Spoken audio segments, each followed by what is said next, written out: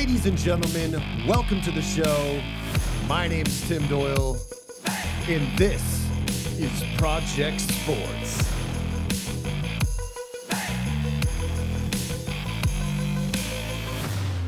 Enjoy the show. What is going on, projectors? A lot to unravel this weekend. What an exciting weekend in sports. You had the Los Angeles Lakers win the NBA Finals. LeBron James winning another Finals MVP. You got the NFL. Houston Texans fire their coach, Billy O'Brien, and come out swinging in a 30-14 win over the Jaguars. Tampa Bay Buccaneers and Tom Brady go down to the Chicago Bears. It was a great weekend in sports. It also had its down moment, and we're going to start with that one. Dak Prescott went out with an ankle injury, pretty gruesome. Watch the video, Bleacher Report, ESPN, anywhere you could watch sports highlights. I'm sure it will be there. I was watching the game live when it happened. Very hard to watch Dak Prescott go down like that. I think we can all say that he was this underdog figure that came out in a late round draft pick from the Cowboys and was coming onto the scene and really proved himself as time has gone on here. And I don't know about you. You might just be a normal casual sports fan. But for me, when I saw Dak Prescott go down, I got a little emotional. I just looked at the screen and I was just like, you've got to be kidding me. I'm not a Cowboys fan by any means. Actually, can't stand the Cowboys. But obviously, I'm a huge Tom Brady fan because I'm from New England. So to see Dak Prescott go down like that really affected me because I always liked Dak's story as he came into the league. Came in as a late draft pick, and every single time, the first three years or so, people just dogged on him over and over again. You're not good enough. You don't have the arm strength. You can't run. You're not Patrick Mahomes. You're not this. You're not that. You don't deserve the contract over and over again. Even Ezekiel Elliott got paid. And now Dak is waiting for a contract for a long-term extension with the Dallas Cowboys, which is much deserved. He's had an excellent season so far in the first 4 games, going into the 5th, and this happens to him. And then seeing him being carted off, that was tough. Seeing him crying as he's going off, knowing that this is the end for him this season, and he'll have a long road to recovery, fracturing parts of his ankle. It was gruesome. It hurt. It hurt the fans, and it was tough to watch. And all there's left to say is, Dak, I wish you well. I hope the best for you. And we can't wait to see you come back and play better than ever when you recover from this injury. So let's transition into another topic here in LeBron James winning an NBA championship again. Obviously going to be a controversial conversation for sure. LeBron James is well liked by some and not well liked by many. You know, as far as me, I'm a Boston Celtics fan. So by nature, as a player, I don't want him to win. I don't like the Lakers because I'm a Celtics fan. I also have my beef with him in the early 2000s when he played against my Celtics in the Eastern Conference Finals year after year, and then again with the Heat. I don't want to see LeBron be successful. LeBron, we have to be honest though. We have to look at his case objectively. We cannot just look at the body of work and say, you're not good enough to be in the conversation of the greatest of all time. My first spin on this is going to be, I'm not really a big giant fan of the greatest of all time. I talked a lot about value in the episode of Tom Brady's departure and valuing Bill Belichick and Tom Brady at their respective job that they do. And it's the same thing with Michael Jordan, LeBron James, and other athletes that have gone through basketball. I am going to miss LeBron James when he leaves. I'm going to miss the massive dunks, the passes, the creativity. It's undoubtedly he's one of the best team players I've ever seen in my life in basketball. And there's not really an argument that can kind of change that because that's my viewpoint and the era that I watched basketball. Kind of missed Jordan. I was a kid when that was occurring.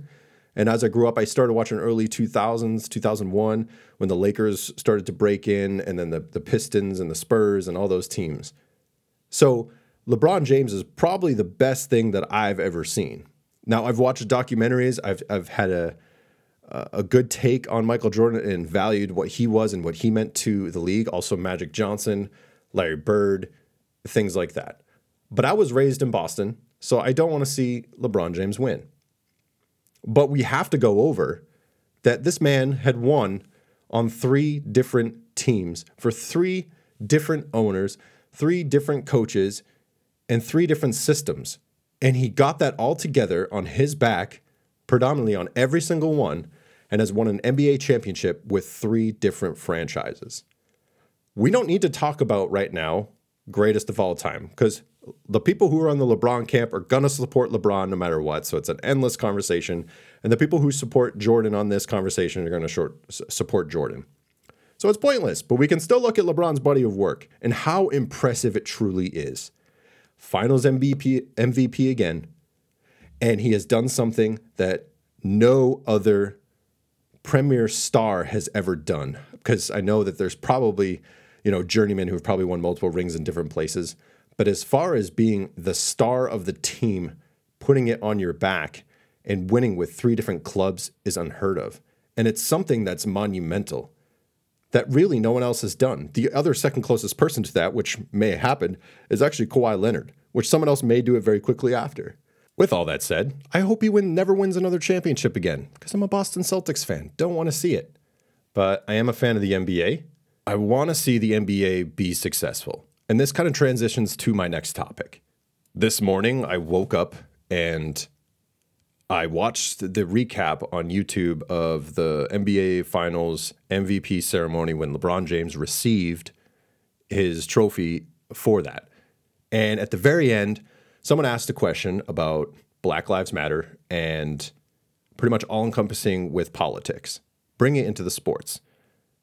And also they asked about Kobe as well, to be fair. And for me, and how I view sports and how I've viewed sports my entire life, sports is a relaxation thing. To get out of the space where I view and think sports is something I can go to at the end of a stressful day.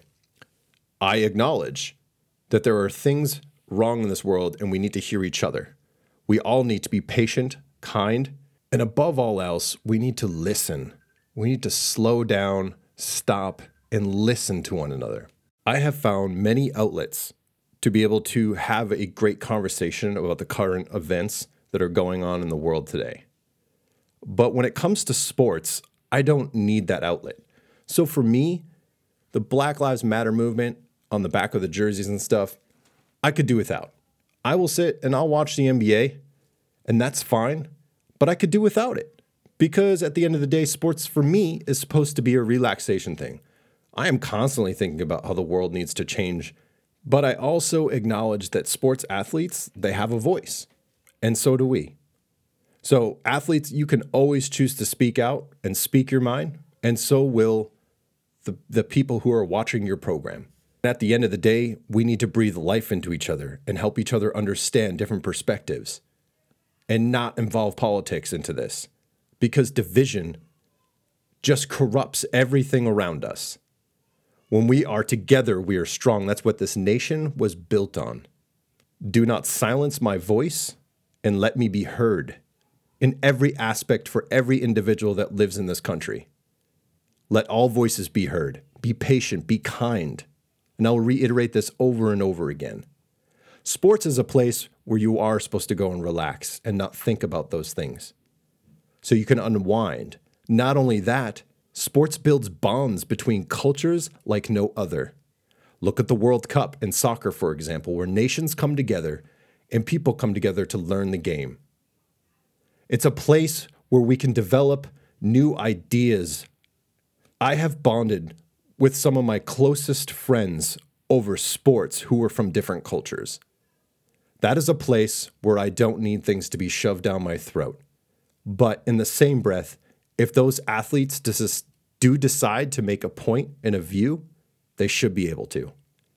And we, the people, will decide how we will follow, whether we watch it or don't watch it. This is definitely a tough topic to cover, and it's kind of why I've kind of stepped back from talking about the NBA altogether in my first 10 episodes of Project Sports, is because it's something I really wanted to be patient about, to make sure that I understood my voice and where I was going with it. And I think I've become comfortable with what I want to say and where my values are. Because at the end of the day, I know my heart and I know where I'm going. And I also like to give an inspirational quote in every episode.